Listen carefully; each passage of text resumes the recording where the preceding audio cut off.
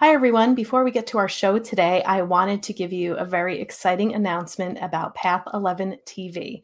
This is a new network that Mike and I created through Path 11 Productions. And today I am going to give you an exclusive code. You won't be able to find it anywhere else. It's if you listen to this podcast. I'm going to give you a code for 25% off your monthly membership of Path 11 TV for your first 3 months. So you're basically going to get that membership for $7.49 a month instead of $9.99 a month. And Path 11 TV is actually active right now. It's a little bit of a secret. We kind of have it behind closed doors here, but if you go to path11tv.com, you will see that you can subscribe to our network. We are adding footage constantly and regularly. We are going to be launching this more publicly on, guess the date, November 11th. 11/11/2020, around 11 a.m. We are inviting some very special guests who will be helping us to launch the Path 11 TV on that day. So stay tuned for that. And we have a lot of content there. Right now we have over 75 hours of exclusive footage.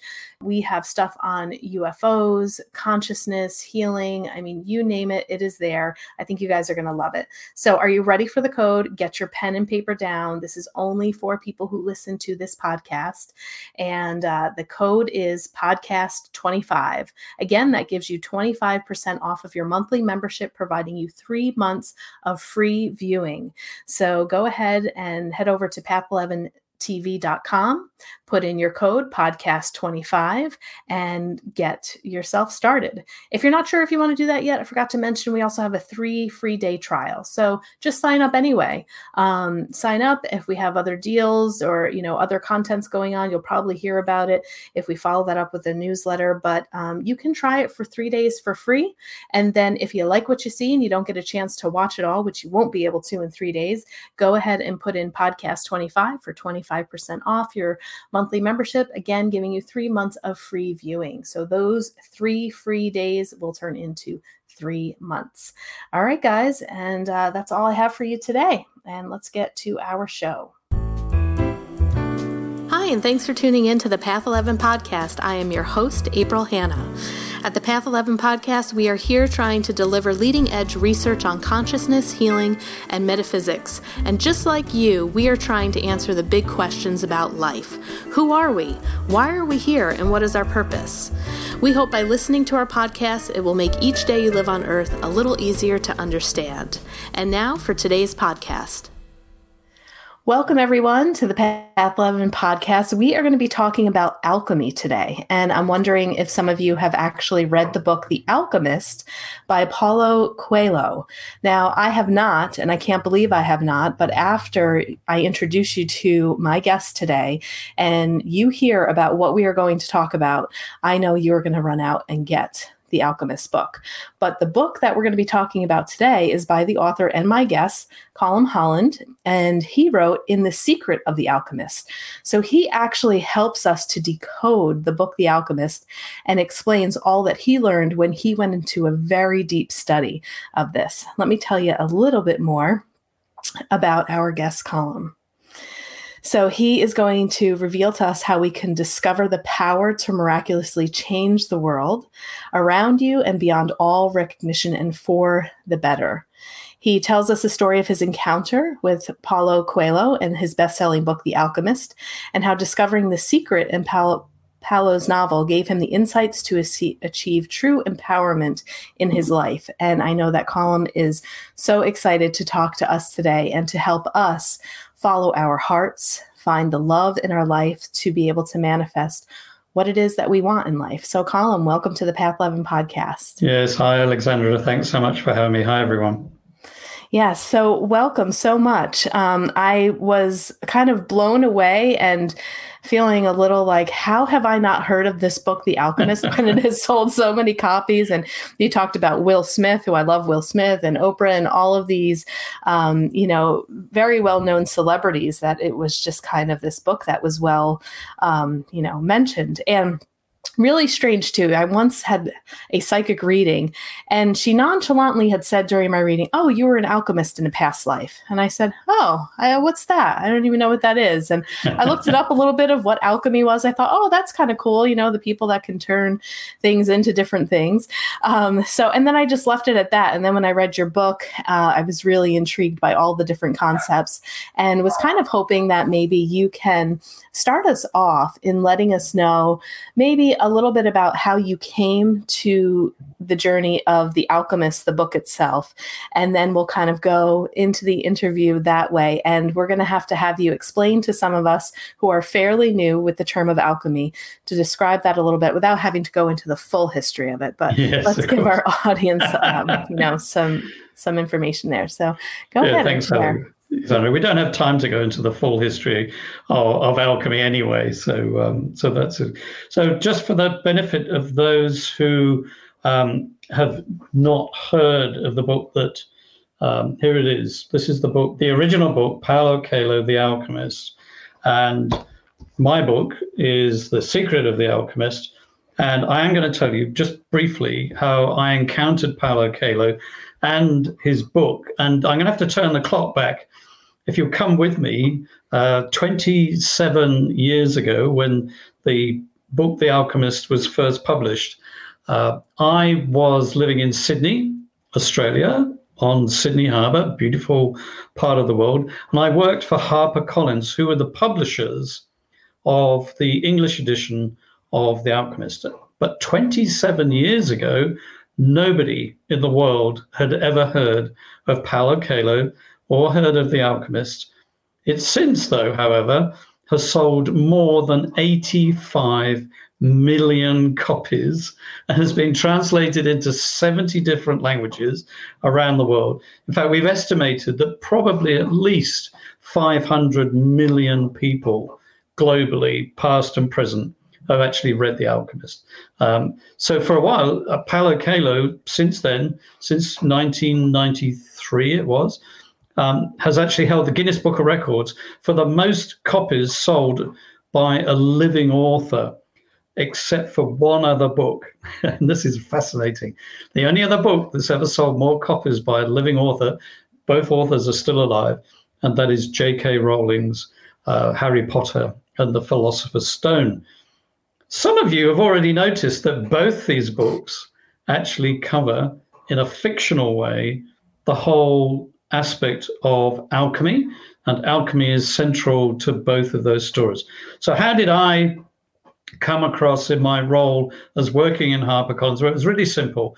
I came across the book The Alchemist because it landed, literally, the mail boy in the days before email came into my office in the business, and he literally threw this package on my desk. It was late on a Friday afternoon, and said, "Hey, Colin, get a load of this."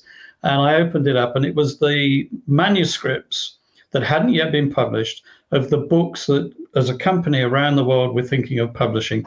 And in that pile was this book by an unknown author, Paulo Coelho, and it was the cover, which was just a photocopy stapled to these sheets of the manuscript.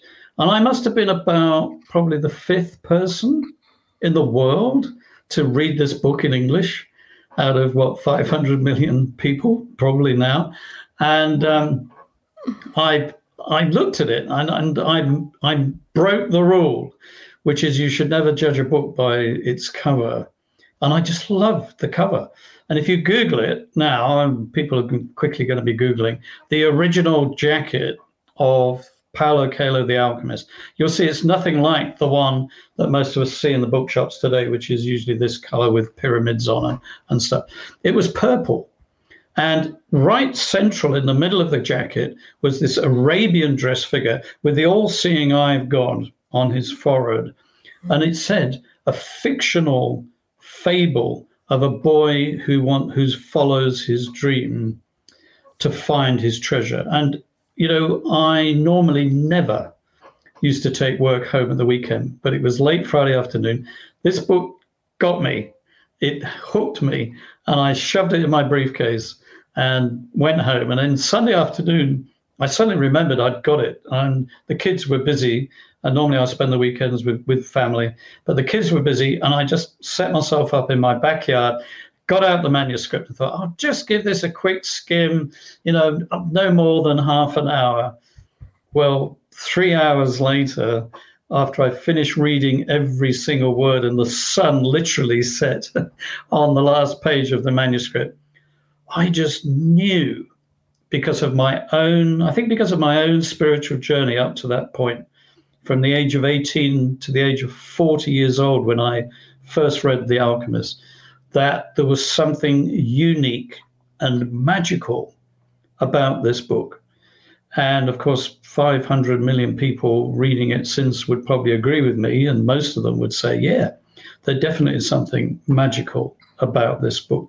And I was surprised that my colleague who had sent it to me hadn't written a note saying, this is going to be a mega bestseller. So I rang him on the Monday afterwards. The first thing I did when I got back in the office when he was awake, because I was in Sydney, he was in California, big time difference. So I waited until it was about 7 o'clock in the morning, woke him up, and I said, hey, Greg, have you read this? He said, yeah. I said, look, man, I'm serious. This is going to be a mega, probably the biggest book HarperCollins is ever going to publish. And he said, are you serious? I said, yeah, no, look, come on. I'm normally Mr. Conservative. And he said, well, how many copies do you want for Australia? And normally I'd say like 2,000-3,000 copies of a book first time. And I said, look, I want 20,000 copies. Don't forget, Australia's only got, at that time, 1993, had a population of about 16, 17 million people. 20,000 copies for an unknown author is pretty outlandish. And he said, are you drunk? And I said, no, I'm not drunk. I've never felt so excited in my life, actually. We're sitting on a mega blockbuster of a book. And he said, okay. Let me go and talk to the other guys. So he went back and he talked to all my colleagues around the world. And we came back and we printed 200,000 copies. We skipped hardcover, went straight to paperback. And the rest, as they say, is history. We couldn't keep up with the demand. As soon as we did a print run, they sold out and sold out and sold out. He was in the New York Times bestseller list for, what was it? I think it was over 380 something weeks. Wow. He's continuously in Amazon's. Still today, 27 years later, he's still in Amazon's bestseller lists for his genre. And what was really special for me personally, and this kind of gives me a bit of closure on this story, is that Paulo came to Australia soon after we published. We persuaded him, even though English is not his first language, he speaks and writes in Portuguese. He's Brazilian. And the book had actually initially failed miserably in Brazil, believe it or not. Go figure, right? Yeah. His first publisher actually gave him the book back and said, I can't sell this book. And then he went into the desert. He and his wife when this kind of disappointment happened, because he really wanted to be a successful writer, he went into the Mojave Desert in America for a month. And there's another book that he's written since called The Valkyries, in which he tells that story of his month in the desert. And he had a very, very spiritual, magical time there. It's a great little book. So again, it's only a slim, even The Alchemist, as you can see, is a very slim book. You can read it in a few hours. And when he came back from that desert experience, he told his agent to send the book out again. Let's see if somebody bites. And one publisher came back and said, I don't know why, but I feel compelled in here to publish your book again, even though I know it was a failure the first time round. It sold 500,000 copies, which were for Brazil, which is pretty good going. And then, of course, we got our hands on it at HarperCollins and we bought the English language rights. So Paulo came to Australia and we got him into a literary festival for the first time. And he was very nervous because he was going to have to speak in English. He did brilliantly. It was a major success. The queue of people, this was only after, a couple of months after the book had been published, the queue of people who wanted him to sign their copy of the book they just bought went all the way around the block in the city, outside the building and all the way outside around the block. And I don't think even he could believe the response. It was enormous response, and the media were all over him. They all thought it was amazing. So there was these magical things beginning to happen, and he said, "I want to come to Sydney on my way home to Brazil, and I want to meet you, Colin, and your publicity director, and I want to take just you guys and your wives, partners out for a special thank you meal." So we did, and which was amazing. No author had ever done that for me, either before or since, actually. And during the meal, he looked at my publicity manager and said, "Naomi, look, I want to give you a present. I want to thank you for looking after us so well. You've been amazing this week. Thank you." Every need was catered for. And he put his hand in his pocket. He said, "I asked God and my wife what I should give you, and they told me this." And she opened this little jewelry box, and there was this diamond dress ring worth a couple of $1,000. And neither of us in our whole publishing career had ever seen anybody do anything like that. And she was in tears, and we were clapping, and we go, "This is marvelous." And then he looked at me and he said, "Colin," he said, "I asked God what I should give you."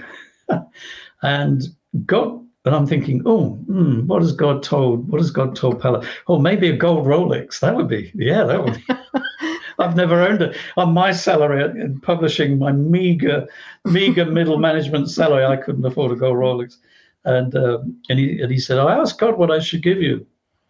And no gold Rolex appeared out of his pocket. And what he said was this: "God told me to spend a day of my time doing my alchemy magic just for you. And I've asked the universe to give you whatever you want. You just need to decide what you want." What you want, right. So that's my story. Mm-hmm.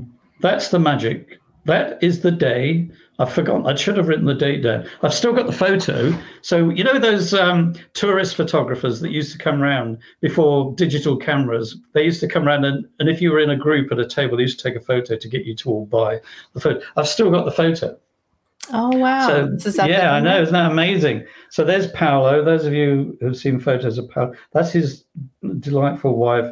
That's a very much younger me with dark hair, and my wife, and there's a publicity manager and the assistant publicity manager there. So that photo is 27 years old. And there's a story behind this photo, which if we get time, we'll come back to it, because it's really an entertaining story quite recently about that photo. What happened to me was quite shocking, because at that moment in my life, 27 years ago, I was at the point where, when Paolo first asked me, what you've got to decide what you want. The shallow answer was a gold Rolex. How sad is that? I'm embarrassed to say that, that's how materialistic and shallow I was being. But I had been on a spiritual journey. And so that makes it even more embarrassing. But I'd reached that point, sort of middle age, when I kind of sort of thought, well, I've done well. I'm in an okay career. I'm not particularly well paid. I've got other people telling me what to do all the time, but, it's comfortable. I'm in a little comfort zone. But to be honest, I'm bored. I'm actually bored. I'm really dissatisfied. If this is the rest of my life, you're staring at another 25 years of sitting in this little office doing the same thing over and over again. If this is my life, gosh, maybe I could do something else. Maybe there's a dream of doing something else that I can resurrect. So thoughts began to happen, and Paolo went back to Brazil that night, and things began to happen in my life. The guys who I reported to both got promoted to other jobs, better jobs outside the company. And I got promoted right up to the director level almost overnight. I mean, that was, wow. That's quick. Wow. That was within a couple of months. That was, okay, what's going on here?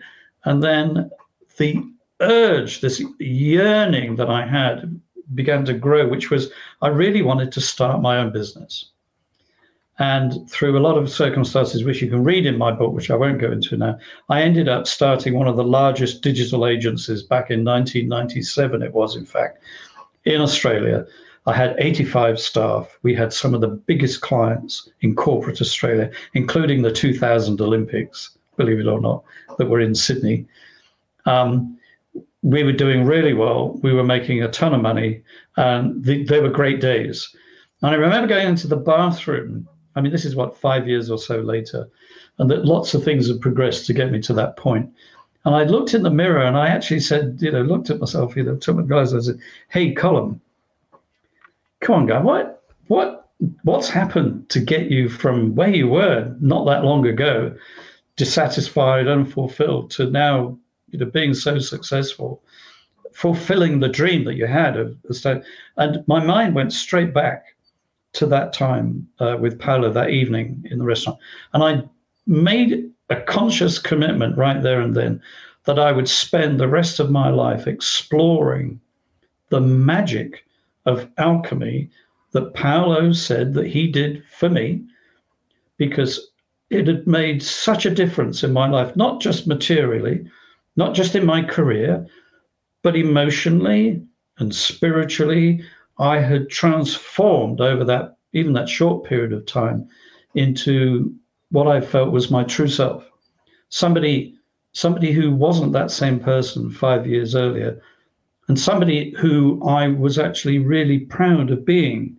Whereas before, I think there were many aspects of my life that I just wasn't proud of, particularly my fear and some of the blocks, the emotional blocks that I would experience every time I thought of taking a risk, every time I thought of stepping out. And I'm sure many of us listening today are going to identify with me at this point, and knowing that, yeah, you know what, Colm, I've got a dream too, and well, I'm just too terrified to even think that I could fulfill it. And every time and even in relationships, there was such a radical shift in my relationships, in my private life as well, where issues that had prevented the quality of those relationships were transformed. So I've committed the rest of my life till now, and I'm still doing it, to what I call personal transformation, to fulfilling the dream, and to discovering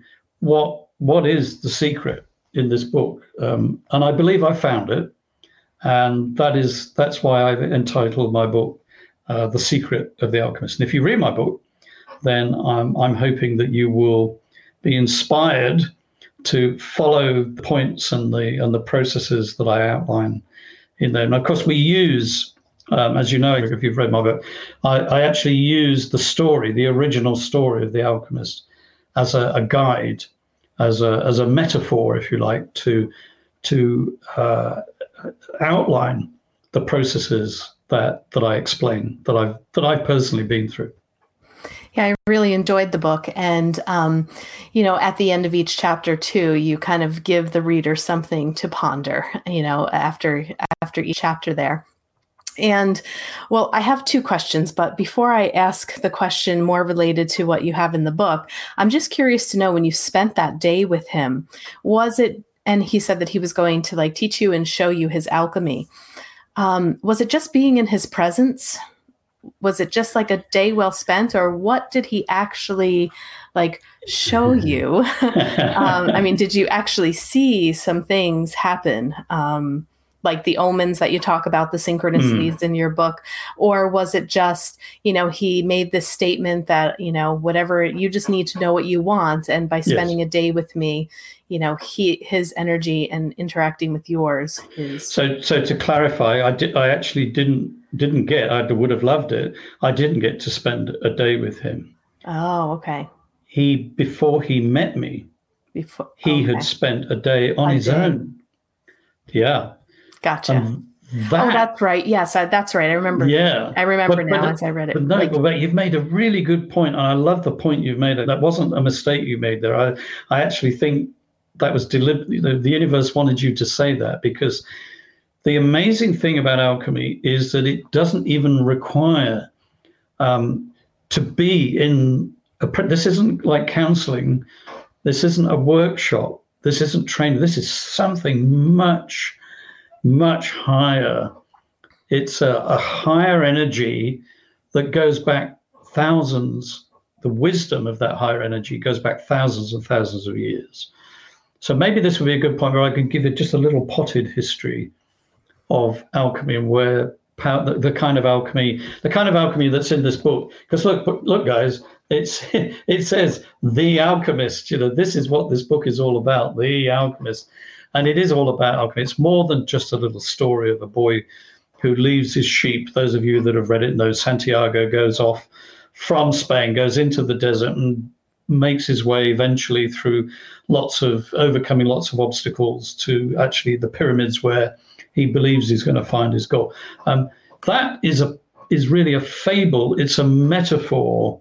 It's a myth. It's a modern myth, in my belief, for following the path of ancient alchemy, but one particular branch of alchemy. So let me just unpack that. Alchemy began, we believe, about 3,000 to 5,000 years ago in Egypt, near where the pyramids began. It first appears in Egyptian mythology with a guy called Thoth, Thoth, who was the god, who was the go-between between the energy of the universe and the creator and all of that and mankind or humankind.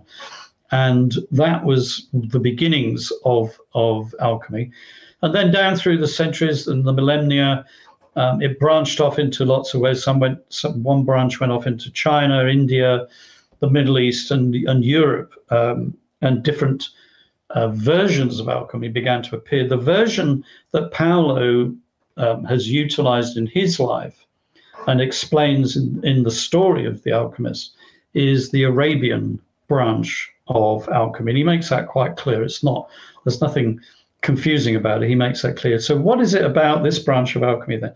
This branch of alchemy teaches something really important, that there is no divide between that which is above and that which is below.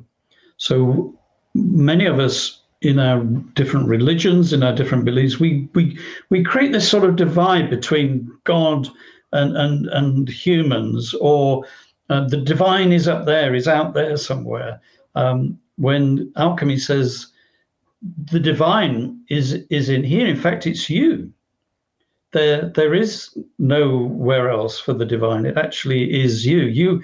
You are divine, and it's discovering this divine self, or the inner, the true self, is the art of alchemy. Now, of course, most of us think of alchemy as old guys with pointed hats with stars and moons on and stuff, buried away, the Sorcerer's Apprentice in Disney sort of thing, in a laboratory trying to turn lead into gold and other substances. And of course, the European branch of alchemy very much went off down that road. But what one guy discovered, and that guy's name was Professor Carl Jung, who was only 100 years ago was a co-worker with Sigmund Freud, is that within the human psyche, there is this massive part of our mind called the unconscious. And what Jung discovered was that the alchemists, in his studies, because he was a student of alchemy, the alchemists discovered something really, really significant. And that is that we can transform, if you like, the lead or the unwanted or the base material of ourselves into something really precious, really real treasure. And that is the discovery of the true self.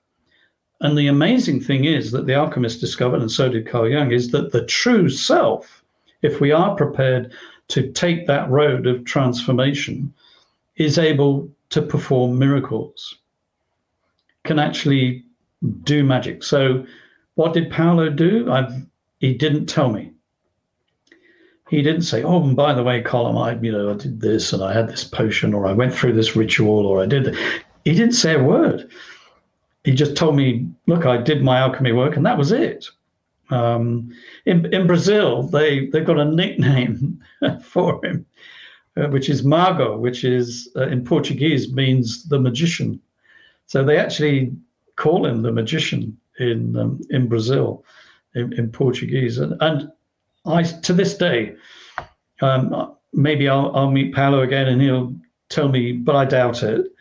The closest I ever got is, as I said earlier, a book called The Valkyries. In that book, The Valkyries, he does describe quite a bit about his own journey into the spiritual realms of magic and so on. So the rest I've had to work out for myself. Yeah. And I can honestly say that every time I commit, and I've seen this in so many hundreds and hundreds of people's lives around me, when we commit to pursuing that transformation of the self, when we open ourselves up to what I call unconditional love, and you've had so many guests on your show with their near-death experiences rather, and their experiences of the world after, time and time again. What do they talk about? They talk about encountering unconditional love. So that unconditional love, as they will tell you, is present now. It is, and if you like, it's the glue that holds all of spiritual matter, all of material matter together. It's the reason that we exist. It's the bedrock of everything that is true and full of integrity and everything that is worthwhile. And if you're ever wondering about what your destiny is, if anybody out there today is thinking, I wonder what I should be doing with my life. Well, one of the tests and one of the ways that you can begin to see omens, as you mentioned before, begin to happen, is to commit yourself to the pursuit of unconditional love. And that begins with one very easy step. And that is to allow and to call on unconditional love to embrace us first, to embrace you first, to embrace me first. And when we do that, guess what happens? All the power of the universe will immediately come to us. It's one of my favorite quotes in the story of Santiago in The Alchemist, where Paulo Coelho, in his story, says this, that when somebody commits to following their dream, all the power of the universe conspires. Go figure that. The universe is out there conspiring. Sounds terrible, doesn't it? But it's conspiring in a good way, because what the universe is going to do, and this can be a bit of an eye-opener for many people, is that the universe is going to begin to move situations and circumstances and synchronicity, because the universe and love is looking at our heart and saying, what do you want? What is it you want me to do? What are you calling into your life? What is your reason for living? Because that's what the universe will give you. It will give you what you want. So, as my wife said to me when I was driving home that night after seeing Paulo, and I said to her, "So what do you think of that then? I've been told, and I just need to decide what I want, and it's just going to happen. What do you fancy? A super yacht? do you want a mansion in Beverly Hills?" And she just laughed and said, "I don't think that's what you really want, is it?" And I said, "Oh, no, not really. That's not where my heart is." And my heart actually said that I wanted to just know that I had fulfilled all of my potential, that I had used all of the gifts that I had been given to make the world a better place.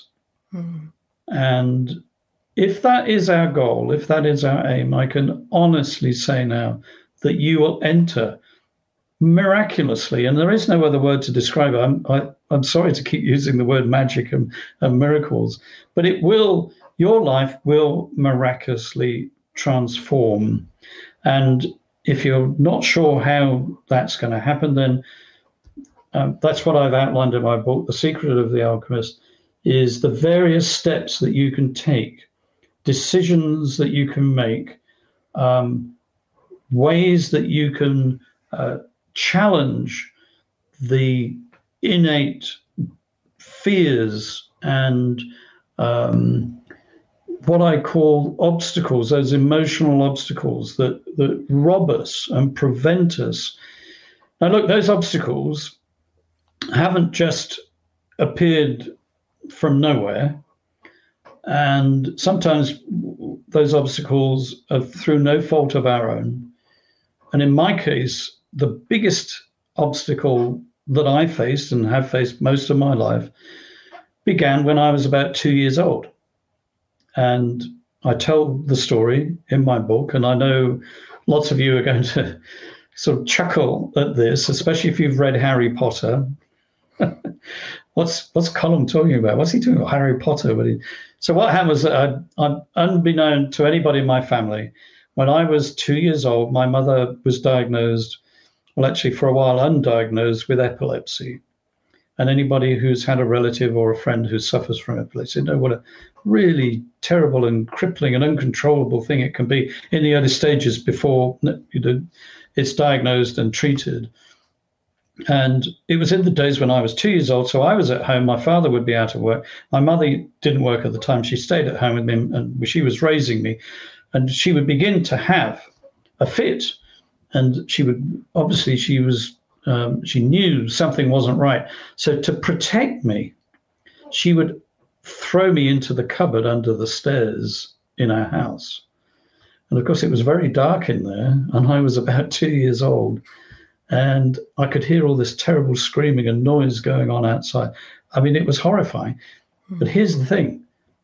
It wasn't until I was in my late 20s that I even began to remember that experience. It was so traumatic. I buried it. I hid it. I split off.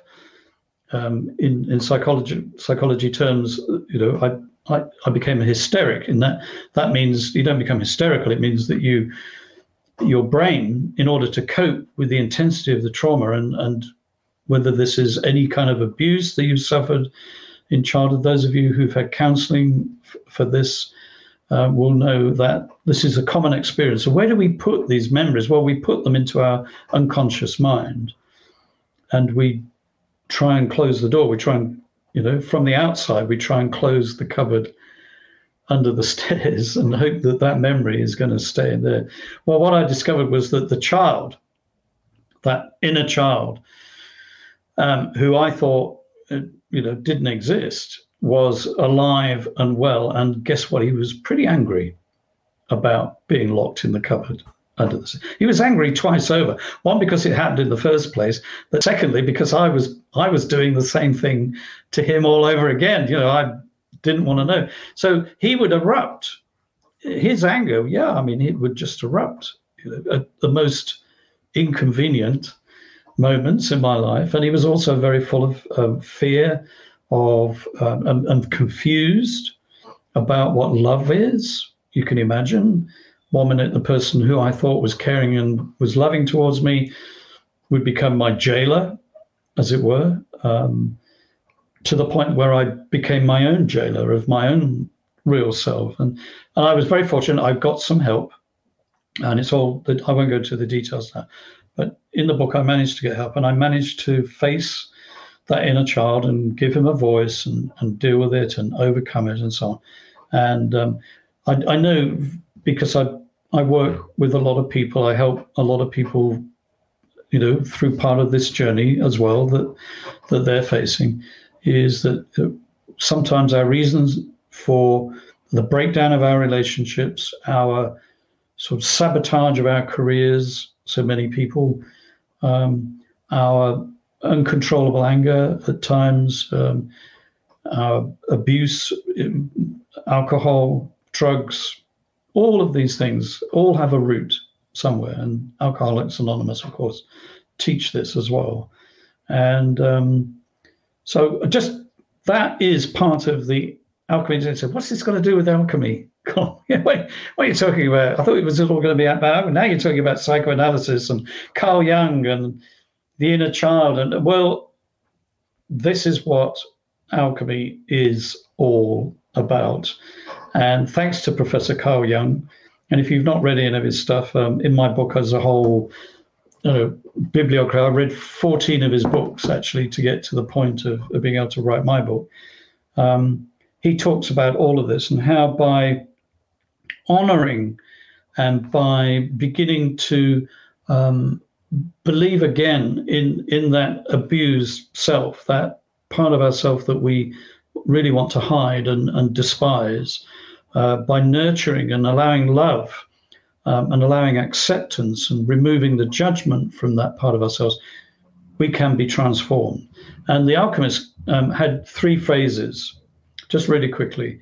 So they had what they called the black phase, the white phase, and the red phase. And I cover these in my book, just really simply. The black phase is the breaking down and coming to terms of facing that dark part of ourselves. Some people call it the dark night of the soul. There's a little cottage in my village. I live in a village in England, and there's a little cottage in my village, and it's called Rock Bottom. Love it. And the street is called Rock Street, and then, of course, it's the cottage at the bottom of the street. But every time I drive past it, I chuckle to myself, said, "Yeah, I've been there. I've been to Rock Bottom. I know what it's like to live in that cottage. I really feel sorry for that." Actually, he's a very happy guy who lives in that cottage. But, and then the white phase in the middle is about having identified those parts of ourselves that we despise and are crying out for love, is that process of loving on them and allowing other people to love and getting help, allowing other people to move us on through away from our rejection of the self to an acceptance of ourselves. And then the red phase is called action. And that is when, having found the self is going to want to do stuff. The self is going to want to become creative. So to take up those dreams, the true self is the self that owns the dreams that we've buried in the past.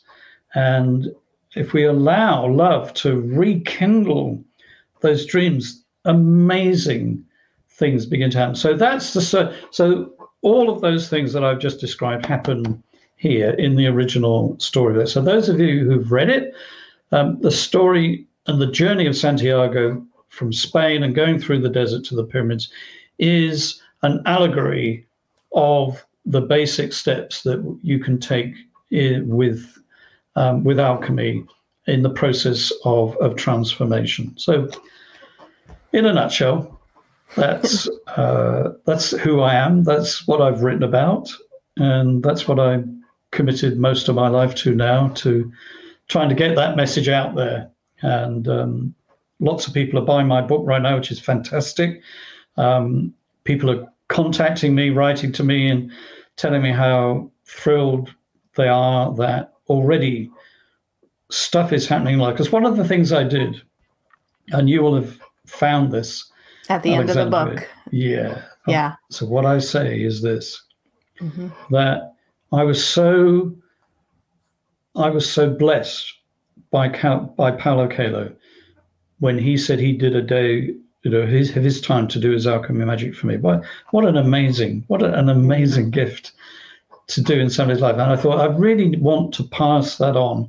So as I wrote the book, what I've said in my book is that each day before I would begin writing, and it was written over a period of 3 years, because I was busy doing other stuff at the same time, but I really wanted to get this book right. So I spent 3 years doing it. Each day before I wrote, I would light a candle, just as I've got here as we're talking together. I would light a candle and I would call on unconditional love, so that I would say, when anybody reads my book in the future, that the universe would give that reader everything that they need to become the alchemist in their world. And an alchemist is somebody who is on the journey of transformation, if you're wondering what an alchemist is. Not only are they transforming themselves with the aid of love, but they're also finding ways to cooperate with the love that is in the universe to transform the world around them for the better as well. And the thing that Carl Jung used to talk, still well, in his work, he's written about this a lot, and you'll hear a lot of people describing this, that we are actually all connected to each other, irrespective of race, religion, gender, orientation, geography. It's irrelevant. We're connected, and we're connected through this thing that Carl Jung described as the collective unconscious. So what he said is he discovered, and he's the guy who talked about archetypes, by the way, the wizard archetype, the hero archetype. That was him. And the reason he talked about that is because he believed that we all have inherited, through our evolution, we have all inherited certain traits, certain commonalities that make us human, that even differentiate us from other animals or material things in the world. But then he went even one step further, and he said, but we're not even separate from those things. Our connectedness in the corporate unconscious through archetypes also connects us to the material world. So here's a message, if ever there was a message for our time and our concerns about what we're doing to the planet, then this is it now. We are connected to the planet. We have a direct impact on the planet. In the book, The Alchemist, Paulo Coelho calls it the soul of the world. And the soul of the world extends beyond just human consciousness. It also extends into all material things as well. So we do hold in our hands as humans the power to create a better future. I know it's a cliche, but yeah, we can save the planet in more ways than we've ever dreamt. And that doesn't mean just by changing our consumption of carbon fuels. It also is about how we think. Are we contributing? Are we nourishing the soul of the world through our thoughts, through our intentions, through our actions? Or are we depleting the soul of the world through those things? And the life, certainly, that I want to live, and I know, I think at heart, most people want to live, is one where we're nourishing the soul of the world, because that gives us purpose. That gives us a mission. That is the dream that I had back in 1993, 27 years ago, that I managed to rekindle. And one of the things I love about the story of The Alchemist is the main character, Santiago, begins the story when he falls asleep in this little abandoned chapel where there's no roof on the chapel. And there's an old sycamore tree growing there, and his sheep are around him. And he has that dream. And it's a new dream, but it's a recurring dream.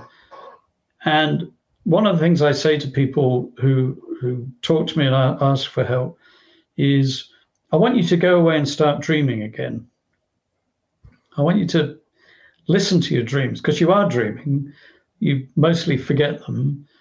But I have a good friend who actually teaches how to have lucid dreams, which is amazing. In fact, he's helping people who have had traumatic stress syndrome experiences, particularly in the military, people who are battle worn and torn, to find ways to enter into those memories in their dreaming, and to transform that pain and that suffering into positivity in their life, rather than using alcohol or any substance to do that. So we can dream again. And one of the things that you discover, the older you get, well, in my experience, and I've been around a while, as you can see, it's really easy to say, well, having that dream was okay when I was younger. Yeah, it was I really wanted to be an actor. I really wanted to be a pop star. I really wanted to be a healer. I really wanted to be a psychic. I really wanted to be whatever. I really wanted to be a nurse. Whatever. Those dreams that we sometimes have buried just because the demands of life and family and just putting food on the table have taken over. The great news, and that's why I love about the story of the alchemist, is that we can revive those dreams. They may not look exactly like the original dream. The circumstances around how those dreams will get manifested may change. But the fact is, there is nobody, no matter what age, who can't begin to be manifesting out of the power of unconditional love into their world again. And some of those dreams can't exactly be practically the way that we've had them when we were kids or young teenagers, but in some form they can be resurrected and be manifested again. That's what's so exciting about life. Life, never ends, really, does it? We have one life here, and who knows what the next what we're going to. Looking forward to that experience as well. But right here and now, we don't have to wait. We can have that intimate relationship with the power of unconditional love, and it can create new worlds around us. Wonderful. Well, thank you. And so I just wanted to ask you one more question before we go, because the only thing that left me feeling a little confused, and I agree with all of this, but is where, you kind of say in the book that we really, are in charge of our lives, right? Mm-hmm. It is, we have the ability to manifest what it is that we want. We do it through this unconditional love, that life is not fated. Yet, how do I wrap my mind around these synchronicities and omens that then happen? Because it feels like that maybe there are some things that are destined, and that the universe, like you said, conspires with us. Yet at the same breath as being the alchemist, you also have the ability and the power to make choices and change and create the life that you want.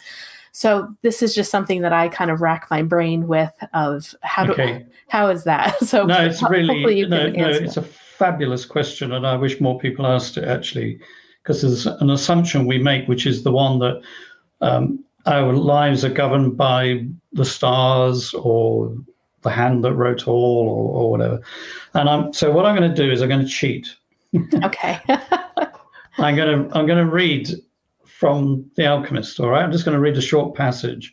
It's on page 18 of my edition. Look, you can see all my underlinings, my well-loved copy.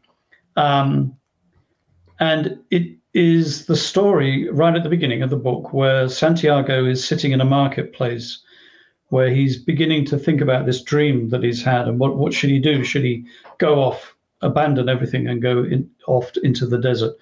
And this character, an elderly character, male character appears, who initially we call the old man. I won't steal all the thunder you're going to have to read, but those of you who've read the book will know what I'm talking about.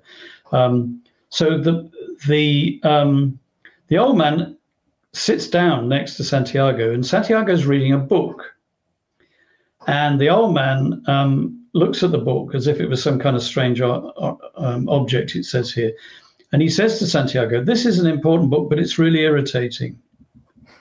And the boy was shocked. The old man knew how to read, which he didn't think the old man did, and that he'd already actually read the book.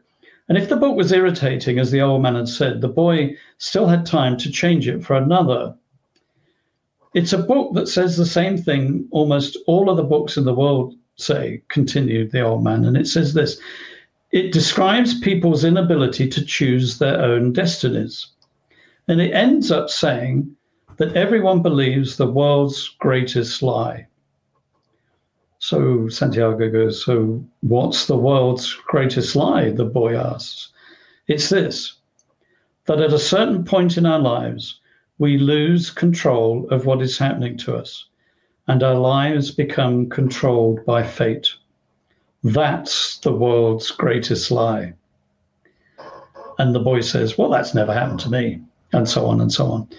And later on in the book, this old man whose name is Melchizedek actually says to Santiago, you can choose your own destiny. And Paulo has a word for this, which if you watch any of his interviews, there's a fabulous series of interviews between Paulo Coelho and Oprah Winfrey on YouTube, which I strongly recommend, in which he talks about this. And that is, there is a destiny that is individual to us, but we have to be co-creators of that destiny.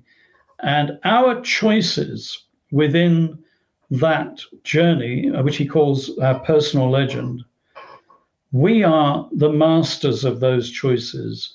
And when we make a choice, the universe then will join us in that choice and make the path plain and will lead us. There have been times in my life when I haven't made what I would regard as good choices. And what I've discovered about that, because I've already made a commitment to follow unconditional love, and I expect love to help me in those choices, quite often I just find the door gets shut, almost slammed in my face. Like, no, don't think that's such a good idea. What do you reckon, Colin? Do you think that's such a good idea to do that? Oh, now you come to mention it. No, that's not very helpful. Maybe I should reconsider that. So in my book, when I talk about you are the captain of your soul, and Oprah Winfrey in some of her podcasts as well says exactly the same thing. I'm not saying anything new in that sense, is that you can be the captain of your own ship.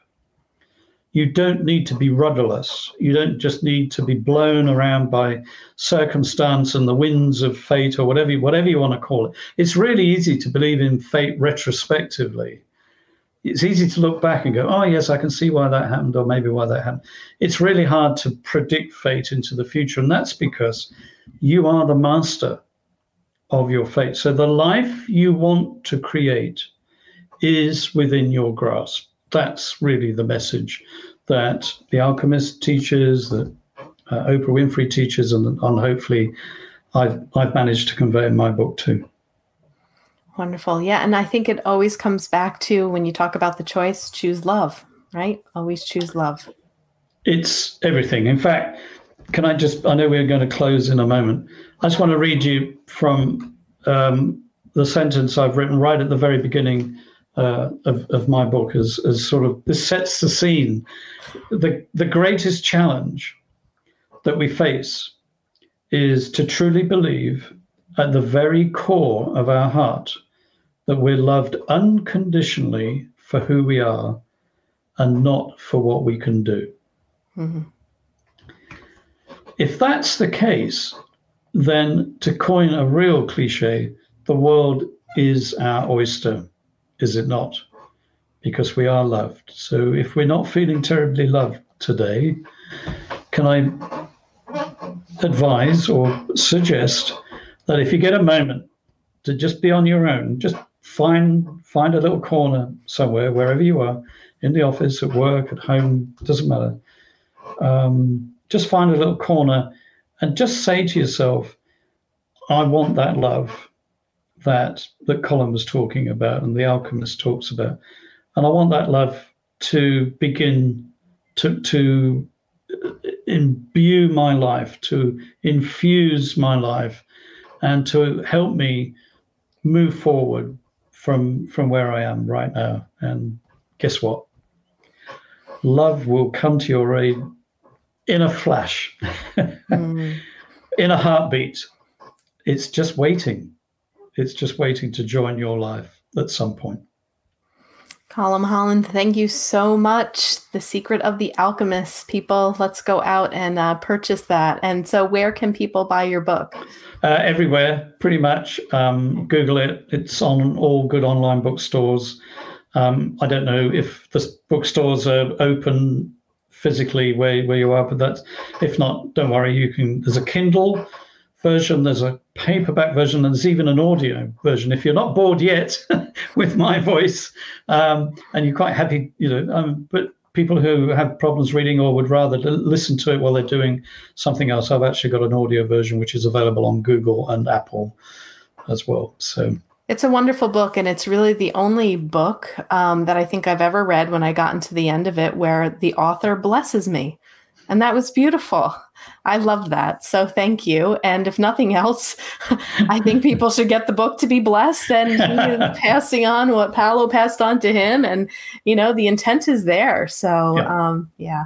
Well, Colin, thank you so much for a beautiful talk. I really appreciated spending time with you today. And much luck with the book. And if you write another, come on back. I'd love to. Thanks so much for having me. Thank you. Have a great day. Okay. Cheers. Thanks again, everyone, for listening to this week's show. Before you go, I just wanted to remind you to listen to our new podcast, Mindbenders. Visit mindbenderspodcast.com to hear my dad's synchronistic story. I hope it'll bend your mind about Jimi Hendrix. Then submit your story if you think it can bend our minds. Also, be sure to check out the video replays of the 2020 Virtual Afterlife Conference. We have over 17 hours of amazing presenters exploring the survival of consciousness after death, working with hospice professionals, physicians, mediums, clergy, counselors, and alternative healers to offer a deeper understanding of death and beyond.